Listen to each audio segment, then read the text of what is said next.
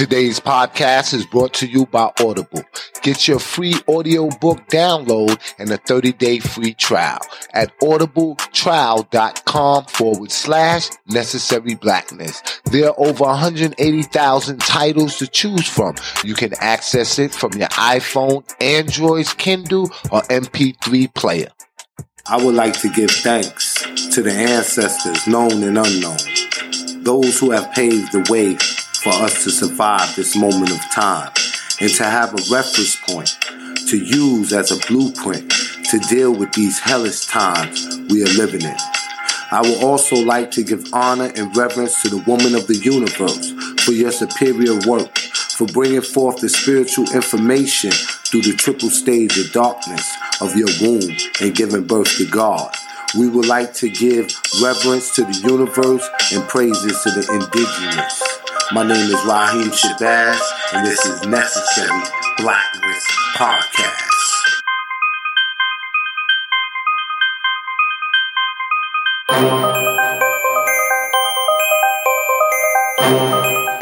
Necessary Blackness Podcast, every Wednesday at 6 p.m. with award-winning journalist and filmmaker Raheem Shabazz. This podcast is only for those who are unapologetic, because the mind of the conscious man or woman recognizes no monopoly on truth. Truth is relative and always to be sought. Yo, check out the award-winning docuseries Elementary Genocide. This docuseries provides a critical expose of mass incarceration, the war on drugs, and the connection between slavery, capitalism, and the prison industrial complex. This docuseries features Dr. Umar Johnson, Dr. Boyce Watkins, Dr. Francis Cress Welsing, Killer Mike, David Banner, Professor James Small, Kaba Kamene, and so many other people. Check out Elementary Genocide, the School to Prison Pipeline, Elementary Genocide 2, the Board of Education versus the Board of Incarceration, and the latest installment, Elementary Genocide 3, the Academic Holocaust. It's all available now at elementarygenocide.com. Tune in for the drop. I am Dr. Kira Taylor, and when I'm tired of listening to fake news, I will listen to some real news, and I will check into the Necessary Blackness Podcast with my friend Raheem Shabazz. Raheem Shabazz is one of my guys from way back, and you're now listening to his show, Necessary Blackness Podcast. Stay tuned. This is Akua of Cultivated Roots Media, and I choose to tune in to Necessary Blackness because staying connected to my blackness is very necessary. Yo, that's what I'm talking about, man. You'll hear it here first.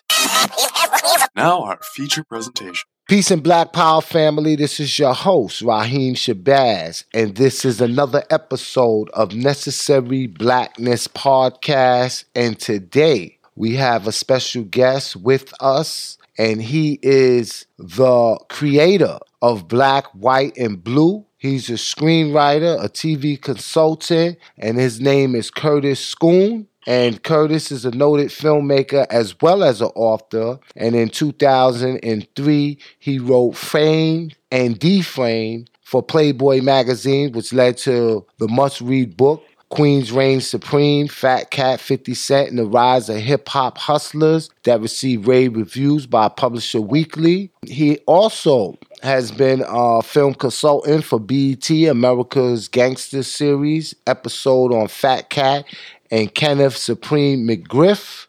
And recently, he was on a podcast called Brooklyn Combined. The brother is here. How you doing, Curtis? I'm doing good, Ryan. Thank you for having me, man. Oh, yeah, absolutely, man. It's always a pleasure to interview those that are speaking for the voiceless through documentary filmmaking. And as a documentary filmmaker myself, I always have the pleasure and opportunity to extend my platform to other people. So I just seen your documentary, and I must say it is definitely a documentary that will resonate in this day and in this time because of the subject matter. So I'm going to ask you a few questions, and we're going to have this conversation. Now, Black, White, and Blue, it examines the role that the police violence and race played in the 2016 presidential election, and it explores the real agenda behind the Black Lives Movement and how, many are perceiving them to be hijacking the movement to replace it with the LBGT agenda. In addition to that, it also talks about the water crisis in Flint and so much more dealing with police brutality and everything that's happening with us in Black America. Why those issues, and what do you hope people walking away with after viewing your documentary will get? Well, let me start by saying I was motivated to make the film off of things I saw on social media. And I think a lot of issues that are being presented as authentically Black issues aren't really representative of things that I consider most important to the Black community, and not really Black per se at all. And I also found that the people promoting these views were very belligerent on social media. They would attack you if they disagreed with you, if you didn't toe the line with them. And this kind of troubled me because these people were young. I think they're called millennials or something. And I wanted to bring the focus back to what I feel is important to the Black community. And through the film, I try to re-educate and remind people of what our journey was and what the issues are. Because the things that we talk about in 2016 and 2018 seem to be so far away from what the historic issues were. And I don't think a lot of people know things. I think their knowledge of history might go back 10 years. Or 5 years. So I wanted to do a refresher, and Black, White, and Blue is more than police issues. The flag is red, white, and blue. But black and white seems to be this constant topic in America. So I changed it and made it representative of all of that. Yeah, and I definitely seen that because your documentary, it doesn't give allegiance to no political party. There's no political agenda. And it gives a critical view that you don't just cater to one side. It presents both sides of the arguments. And I find that real intriguing. I've seen several documentaries that are critical to our needs, but those documentaries are not made by us. And I want to talk to you about that subject matter as well. Because we're going to talk about that for sure. All right. I follow you on Twitter, and you had Twitter on fire, and that Twitter thread is monumental. And it might go down in history as the best thread ever when we're talking about documentary filmmaking, because I consider myself a historian, a documentarian, a connoisseur for Black film. And there was some things in there, brother, that you were saying. I was like, whoa, hold up a minute. Let me start doing my research. Lo and behold, everything you said, brother, was the absolute truth. And yeah, man. I want you to bring that truth to our listeners on Necessary Blackness podcast. I want you to talk about those that make documentaries about our social issues, and they are not from our culture, and they are profiting off of our pain, our suffering, and our misery. Man, it's like you watch every Black documentary, whether it be Sandra Bland that's coming on tonight, the 13th, Trayvon Martin, Kalief Browder, and the Central Park Five, and there's always this consistent thing of whites who for some reason are entrusted to tell our stories. And I don't believe it's because people think we are incapable of telling our stories. I think it's because our stories only have value when they serve someone else's interest. So this is where our pain becomes political currency for other movements. You know what I mean? Whether it be, like I believe with the Kalief Browder, the closing of Rikers Island is really about multi-billion-dollar development deals for Rikers Island, because that's the only available land in New York City. You understand? And it's isolated. These things, these are real tragedies. But these people are so, to me, diabolical that in all of our tragedy, they see opportunity for themselves, not to heal us. And it doesn't matter if one or two of us win a lawsuit from the films that they make, because that, in the grand scheme of things, is not going to help the black community. You understand what I'm saying? So my thing is, you could run down the line, go in the Internet Movie Database, the IMDb, for everybody listening, and just put in the name of every black documentary, and you will see something that's very troubling. And not only that, my film is well received across the board by blacks, whites, liberals, conservatives, everybody. So it's not that there's not an audience for what we can produce, but some people are making sure that we don't get in. I submitted Black, White, and Blue to 20 film festivals. Not one accepted it. And it's a quality product. It's very good. And Sundance, like I said before, Sundance picked up a film called Whose Streets about the Ferguson riot. I've seen that. And that film centered on a fictitious lesbian couple. And you got to ask yourself, why make a film about Ferguson with all the real drama that happened there and make it about a fictitious lesbian couple?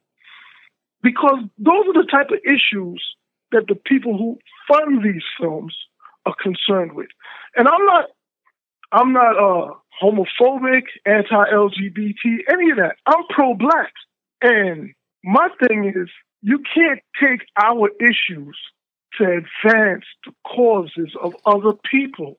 You know, and the common thing I hear is, well, they're black gays. Well, yes, they are. What is the percentage? Do we let the minority, their needs supersede that of the majority? When I talk about black, I'm inclusive of them. When they talk about gay, they're not inclusive of me. You see what I'm saying? When I say black, they are black too. So anything that's positive for black people is positive for them. Yes. It's a universal thing. When they make it all about them, they are excluding the rest of us who don't subscribe to what they subscribe to. So it's no longer a black issue. When I talk about black issues, it's inclusive of everybody black, male, woman, lesbian, gay, straight, whatever. If you black, you're going to benefit from this.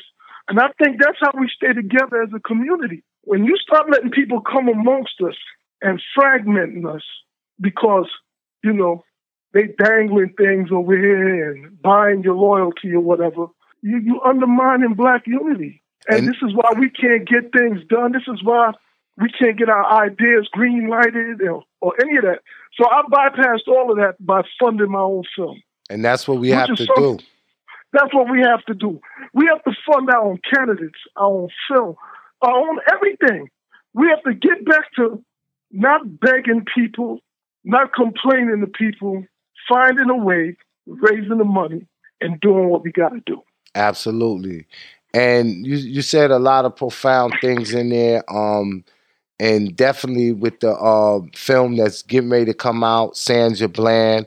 I did my research after reading your tweet, and the two filmmakers, one of them is a former prosecutor in Manhattan. Yeah. So how does he have a vested interest in any type of justice being delivered? You know, so that's one. And then when we go back to the 13th, right, my documentary, Elementary Genocide, I didn't put my film out until January 16th, 2014. When 13 came out, the day that it debuted on Netflix, my phone was off the hook. At least 25 phone calls, text messages, emails, hundreds of them, right? And the number one thing everybody said to me was, yo, this documentary reminds me of your documentary. But then what disturbed me was when I seen the individuals that was behind it. You know, the cameraman, the editor, the writer, was all people that don't look like you and I. And this is about the mass incarceration of particularly black men and black women. If you want to talk about mass incarceration, we got to have people that got skin in the game. And that's not what's happening. But let's go through the numbers, right? Those are two documentaries that we name, and there's much more. What are some of the other documentaries that people might not know about that is not made by us or for us? Well, I mean, to me, I'm pretty sure none of them are made by us.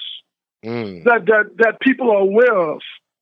You see, there's documentaries like yours or like mine that will not get the popular exposure. I mean, I've been fortunate to get mine on Amazon and other places. I'm having some success, but anything, to me, any project, any individual, anything that's getting unlimited access, exposure, is kind of questionable. Because if you're really for Black people, and I don't care if it's a film or an individual, you're not going to get access to media and things like that. It's just not going to happen because you have to serve the interests of some dominant party with your films, with your rhetoric on TV or whatever. So anytime I see somebody that's always on television and speaking for Black causes, I don't trust them. That's just me. And rightfully so. Because if they were really for Black causes, they wouldn't get that kind of access and attention, even when they seem to be speaking against the system. Because there's something called controlled opposition. People talk about COINTELPRO a whole lot, but one of the things they don't know about COINTELPRO that it was set up to, one of the main tenets was to prevent a Black Messiah from rising. And the way to do that was to create a Black Messiah. Absolutely. One that can be controlled. And we don't have one Black Messiah. We have so many in sports, in the ministry, in entertainment. And you could always tell them from the line that they told, the line that gets us nowhere, even when it seems like it's against the government and all that. But then you got to look at their works, and we don't look at works. See, and the thing about the film is a work. What I did was, I did not try to indoctrinate people with my perspectives. I let people talk. I used archival footage. I had real, never-before-seen footage. I went all over the country, and I captured people, pro and con, and I gave the viewers something to think about. And also, even though the film is a Black film, I think the reason why a lot of white people are appreciating it is because they're getting an education. Yeah. About why some of us are so angry. And they're getting it from a place, that's unbiased. Because as you saw in the film, everybody got criticized. Trump, Clinton, you name it. Obama, everybody took shots. And rightfully so. You get what I'm saying? Absolutely. So once people understand that you're not taking sides, but you're just really trying to bring certain things to the light, they're more receptive. Because if you give off the impression that you're taking a side, their reaction is for them to take a side too. And then there's no dialogue, there's no discourse. But what I did with the film was I made it possible for people to consider the criticism that may apply to them because they were criticisms of everyone. And I think that's the best way to get the ball rolling. Because other than that, it's just going to be people talking about white this, Black that, America this, America. And everybody pick their side and nothing happens. Things stay the same. But if we're going to get the thing moving, we got to start listening to each other. And I think the film, Black, White, and Blue, is a first step in that direction. Getting people, not just people who look like you to listen, but people on the other side to listen. Because that's how dialogue begins, and that's how change begins. And again, not to keep going on, but the film got me involved in politics because I interviewed Senator Coleman Young II. His father was the first Black mayor of Detroit and was mayor for 20 years. And just meeting Coleman, I felt like I had to do something because there's a segment in the film about Detroit, and those numbers are staggering. And I don't know if you've ever been to Detroit. But yeah, I've been there. Oh, man. Look. It's heartbreaking. My director couldn't believe how tore up the city was. You know what I mean? Just the abandoned houses, schools, the city can accommodate 2 million people, and there's about 600 and change in there. So it's like 2/3 empty. And the Chinese is buying up what property they can right now. So Detroit is no longer going to be a black town. Well, listen. They a lot of people are buying stuff up, but if you don't have the long pockets to wait for it to turn around, downtown is doing good, but it's 140 square miles in.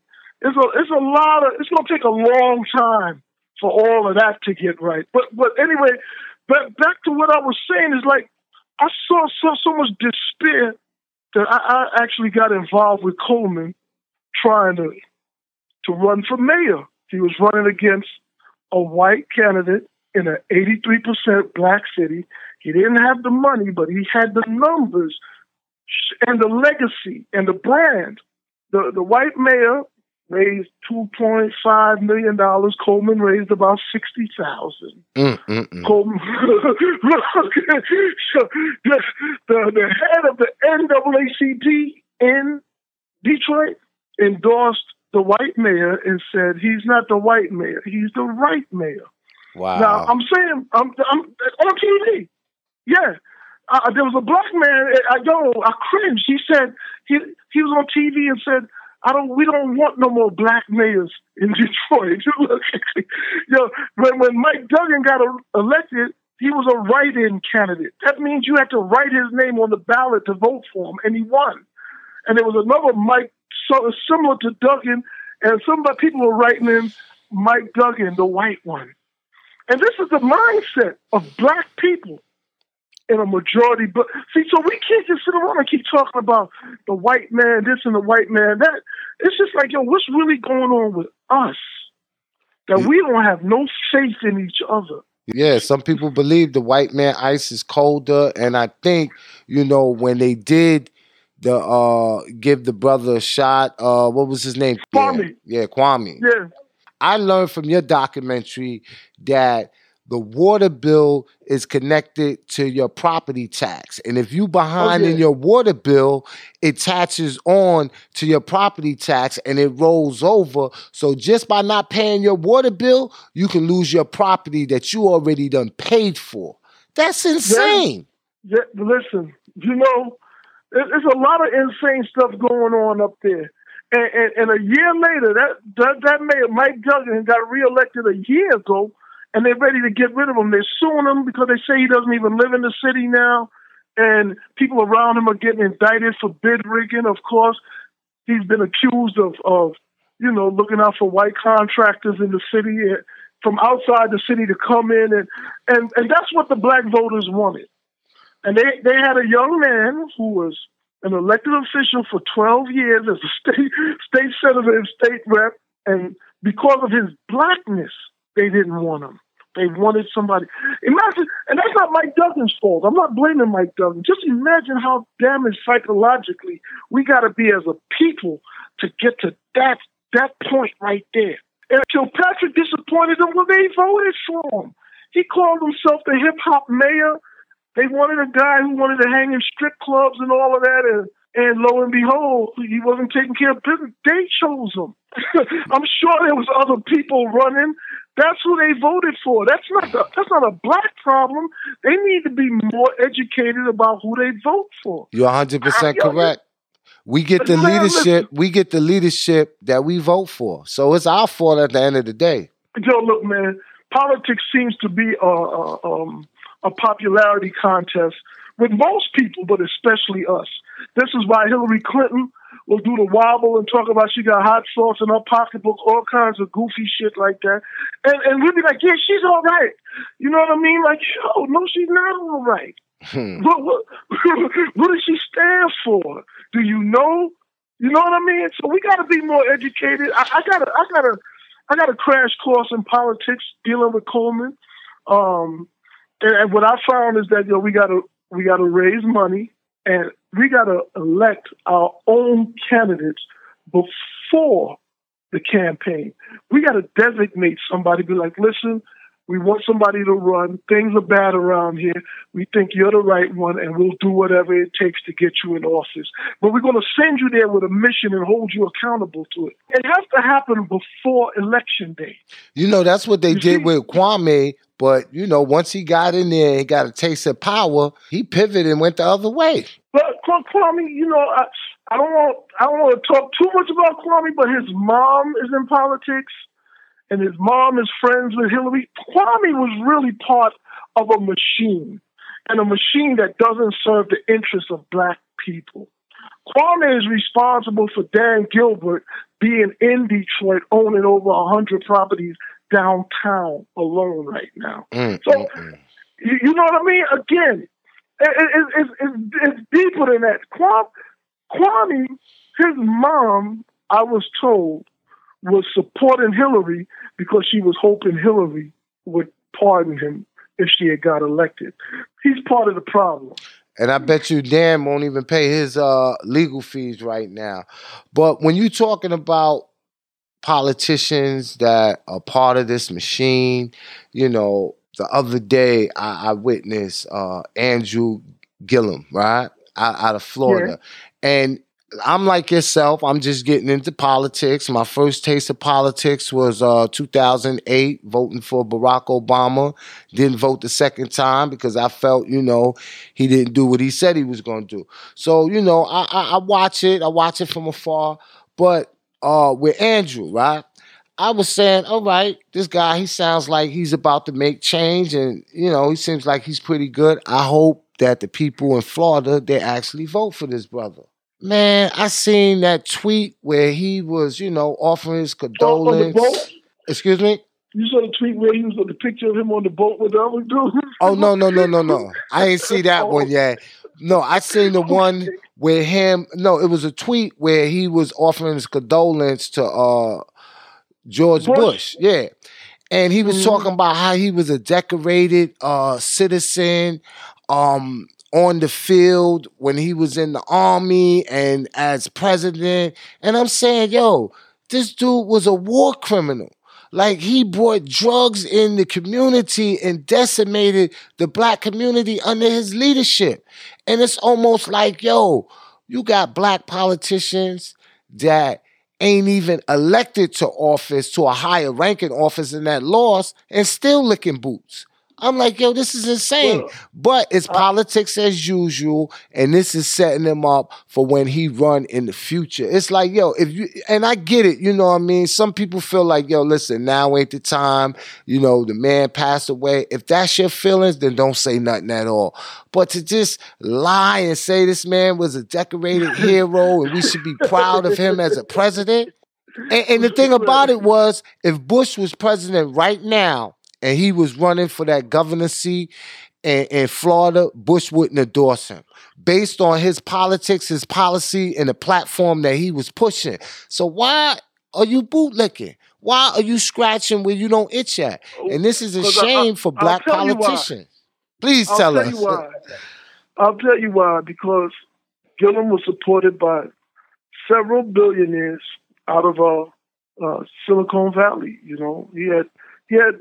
And when you're dealing with people that got billions of dollars, believe it or not, I don't think they really identify with any political party. They try to get influence wherever they can get it. You know what I mean? So if he's relying on their money, this is why I said we got to fund our candidates. And I don't know this for a fact that they told him to say this. I'm not saying any of that. He could have just been, feeling like that way. But I believe that anytime you rely on anyone for money, you kind of got to concede to them some kind of way, man. They don't just nobody's giving you anything for free. So he might have had to do a little tap dance in a song because he knows, just like Coleman found out, if you're trying to get money from the black community, it's not going to happen. How you going to run a campaign? You see, I'm no big fan of these politicians, but I also understand the game. When Obama ran for office, he got over $1 billion he raised. And you ask any black person that talk about our president, the first black president, and they got an Obama T-shirt and Obama hat, ask them how much they donated, though. None of them donated anything. Some of them probably ain't even vote for him. None of them donated anything. And I'm not making excuses for them, but I understand the game. If it took over $1 billion to run for office, an office that only pays $400,000 a year, what do you think is going on there? Nobody's worried about you. You're not just going to go up there on election day and your one vote and then sit around and talk about, what about me? Because that's not how it works. It's about the people who paid to put them in office. And that's right. And Claude Anderson always talk about we have to buy our politicians. Man, I love Claude, man. Come on, man. And after we buy our politicians, they got to do exactly what we tell them to do because we are voting block, and then we have to get them out of there. But politics aside, man, let's get back, because we can talk about this all day. I want to get back to this film, man, because this is very important. And this film is going to change people's politics. If you're looking at it and you're following the narrative and you want to be on the right side of history, this is going to give you some critical thinking to do that. So I want to talk about your film specifically. I want to know, as a filmmaker, right? Politics aside, I know that you wanted to be objective and tell it from a nonpartisan lens.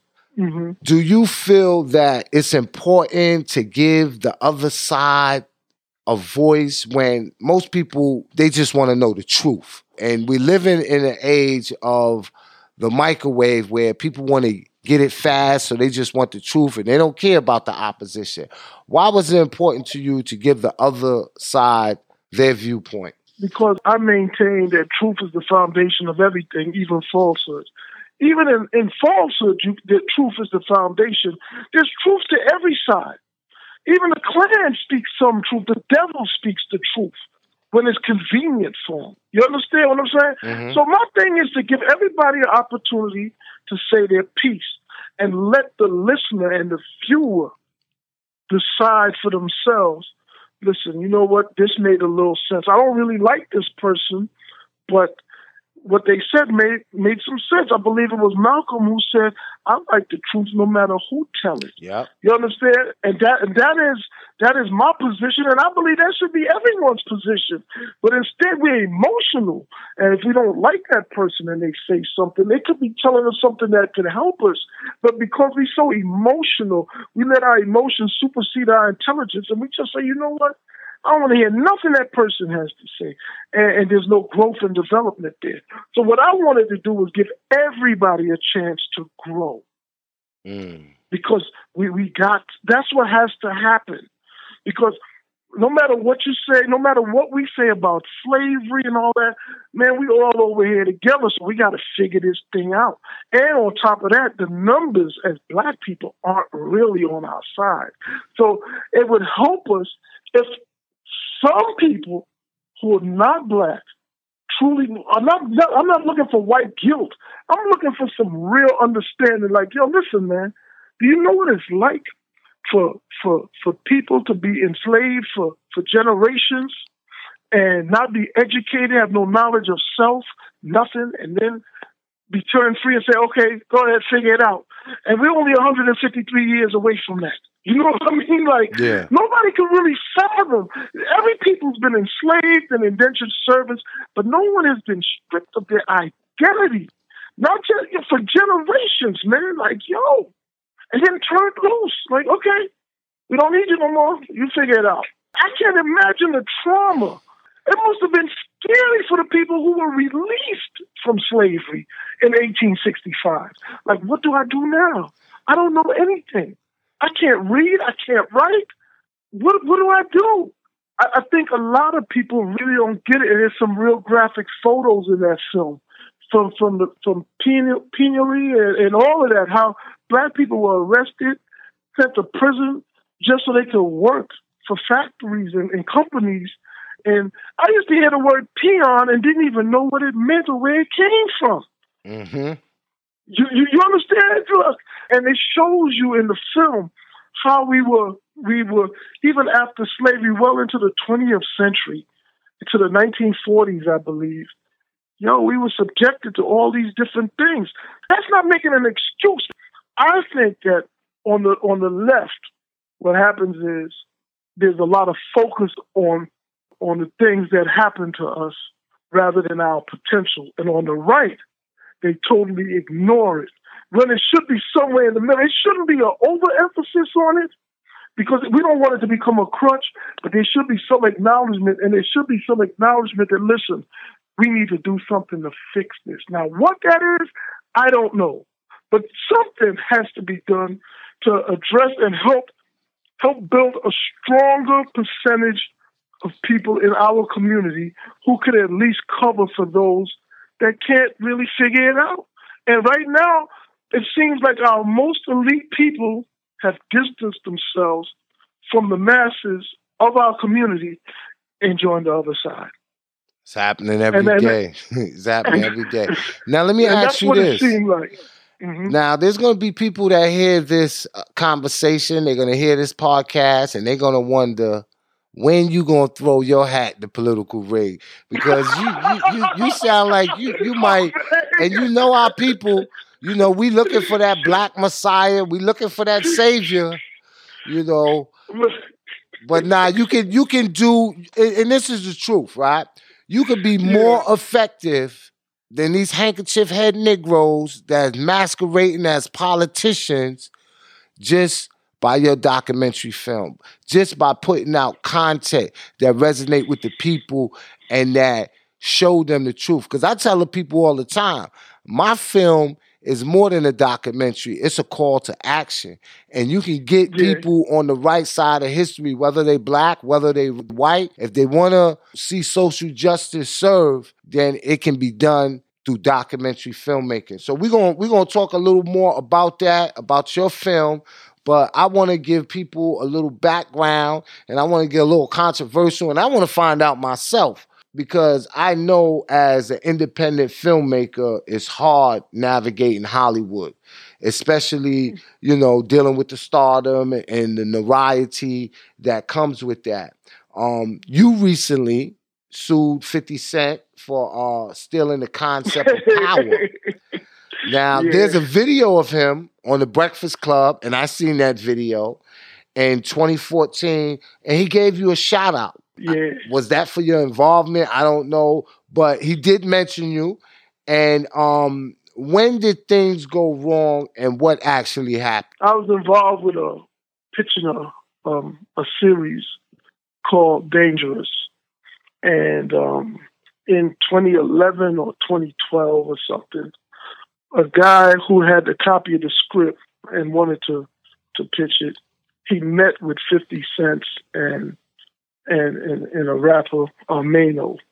And I didn't think anything of it. But then when I saw the trailer for Power, like 2 years later, the thing that I noticed that was very, very specific to what I did was there was the white character, I believe, I forgot, Tommy or whatever in Power.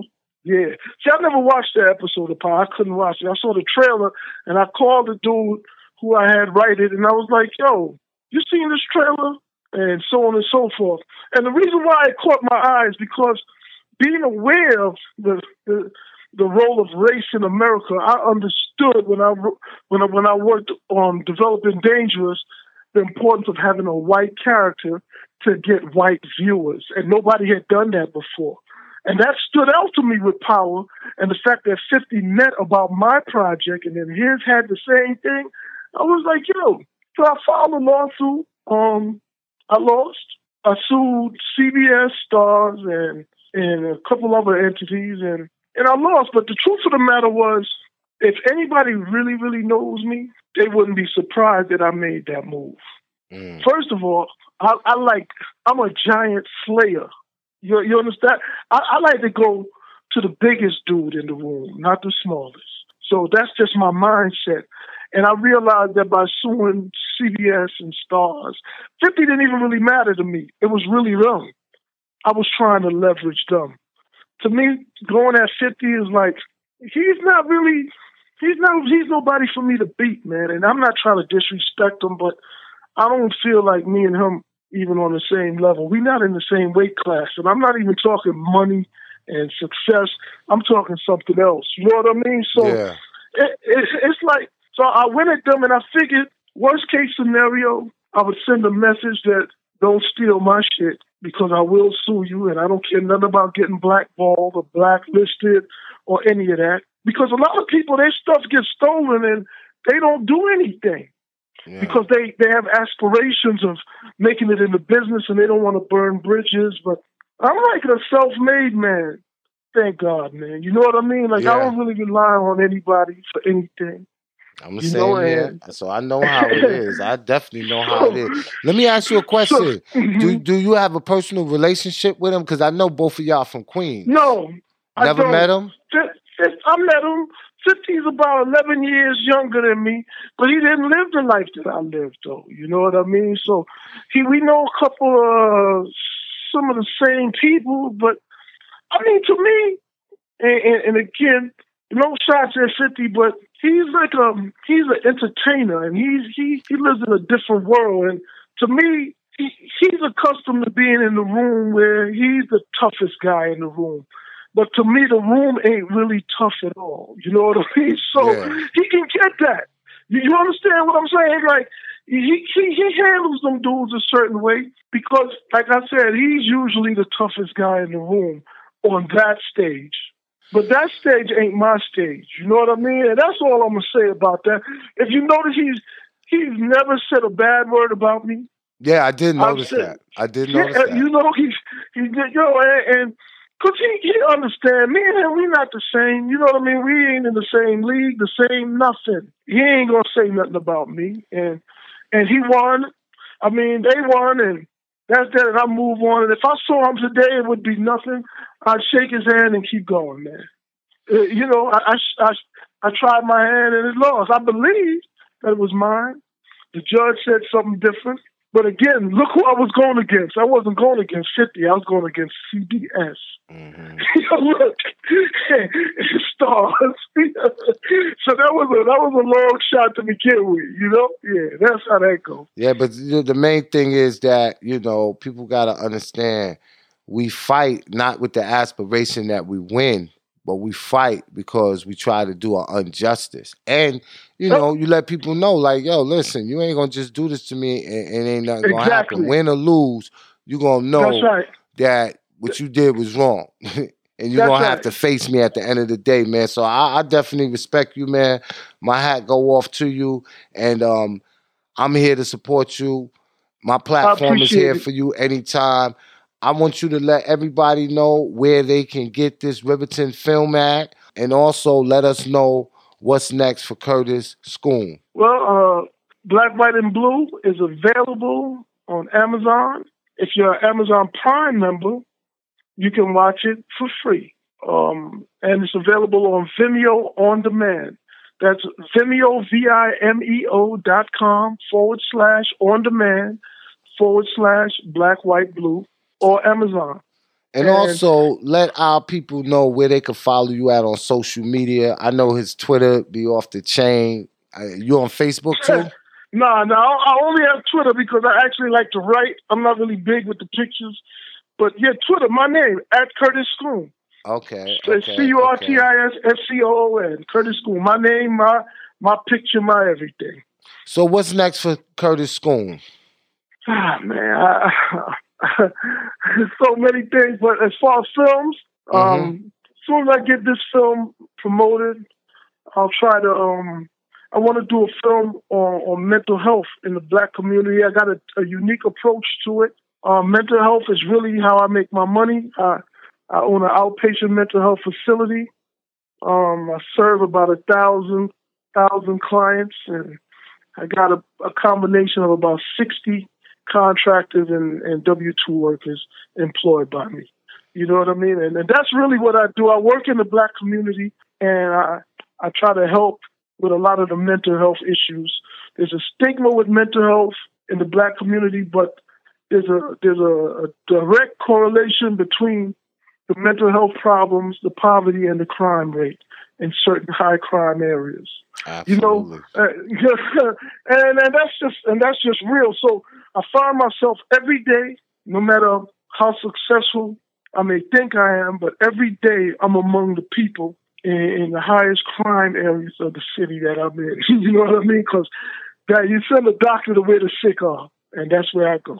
All right. You heard it here first, ladies and gentlemen, on Necessary Blackness Podcast. And I am your host, Raheem Shabazz. And we just finished speaking to Curtis Schoon.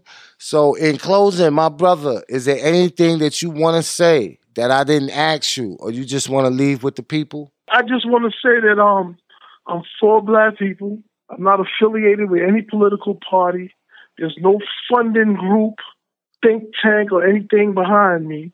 You know, and I believe that we gotta do what we gotta do to save each other, to save ourselves, because really nobody's gonna do it for us, and we shouldn't expect them to.